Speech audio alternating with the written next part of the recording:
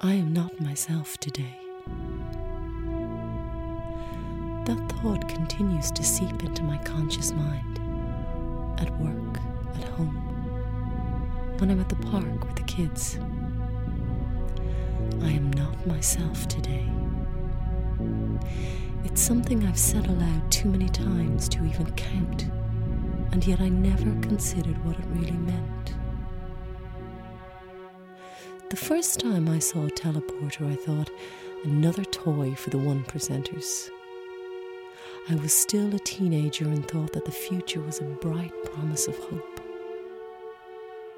Back then, I still believed I could be something other than my father. If that had been the last time I saw a teleporter, I may have been a much happier woman than I am now. But as is often the case, the curiosities of the rich find their way into the home of the average Joe. Like the computer and the telephone before it, teleporters began to spread. I was a senior associate at a law firm in Midtown when I first considered buying one for myself. Most of the partners had them, except the few that lived in the city. The commute was a monster. But if I'm honest with myself, the real reason I wanted it was because it made me feel like a success.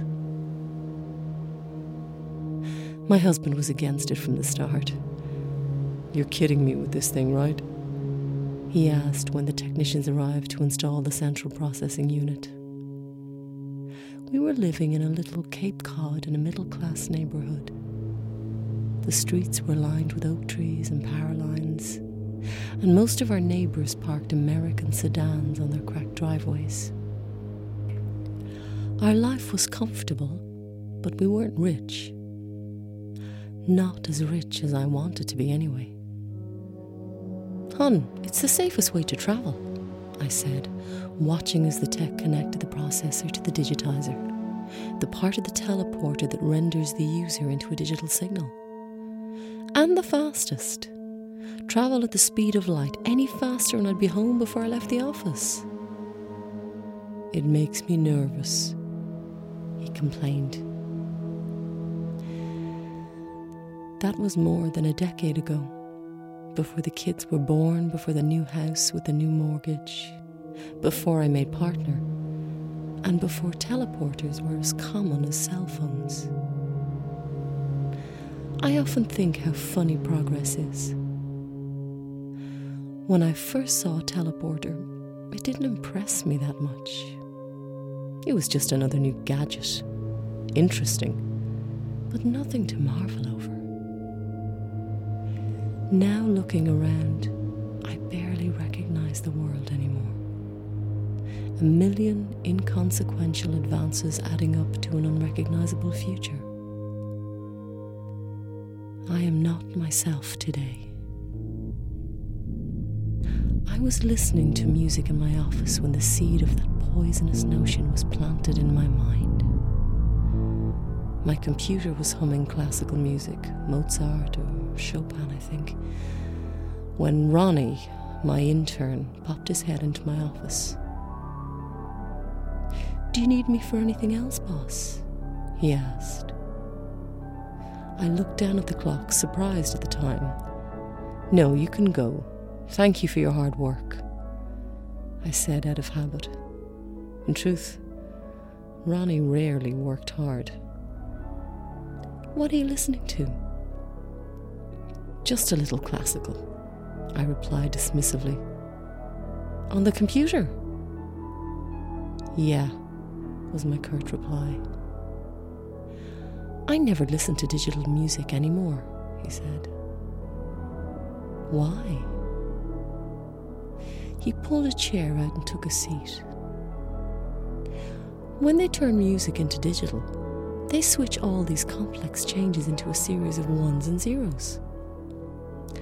"Yes, I know what digital means."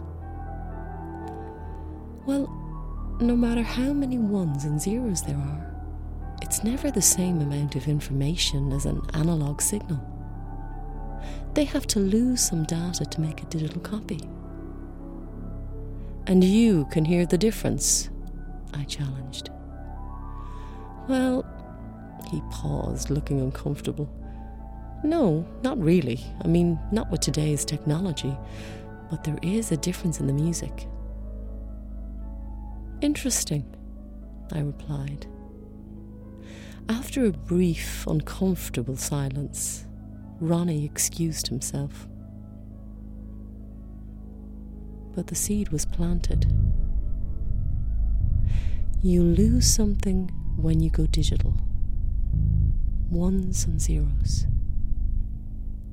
I spent that night staring at the ceiling and wondering if I was analog.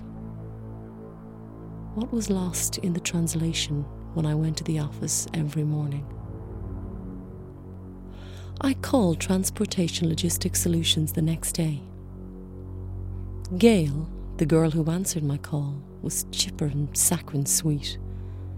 I asked her about the digitization process. Thank you for your patronage, ma'am. Your concerns are important to us.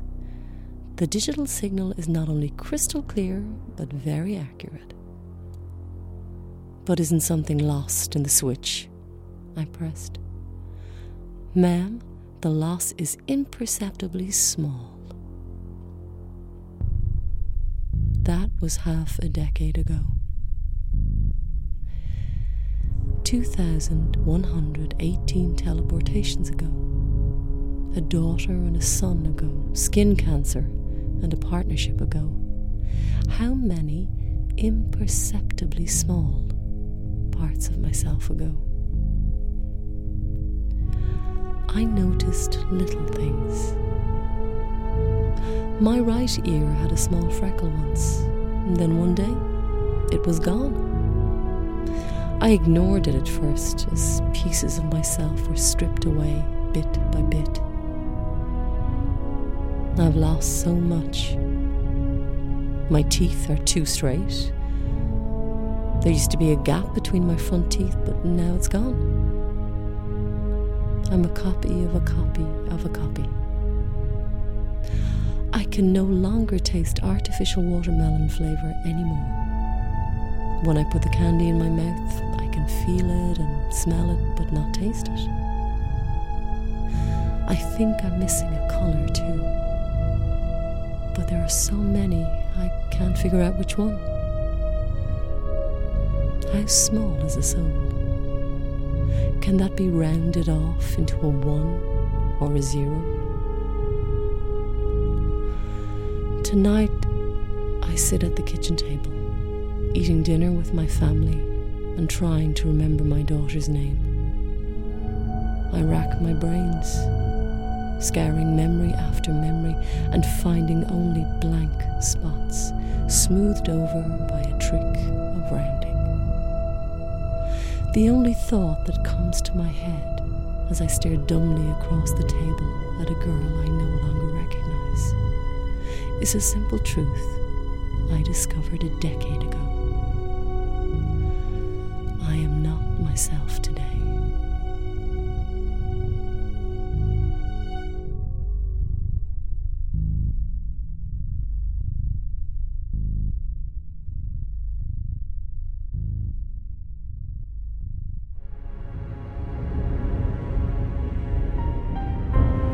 Digital Commute was written by Daniel Zundl and performed by Liz Madden.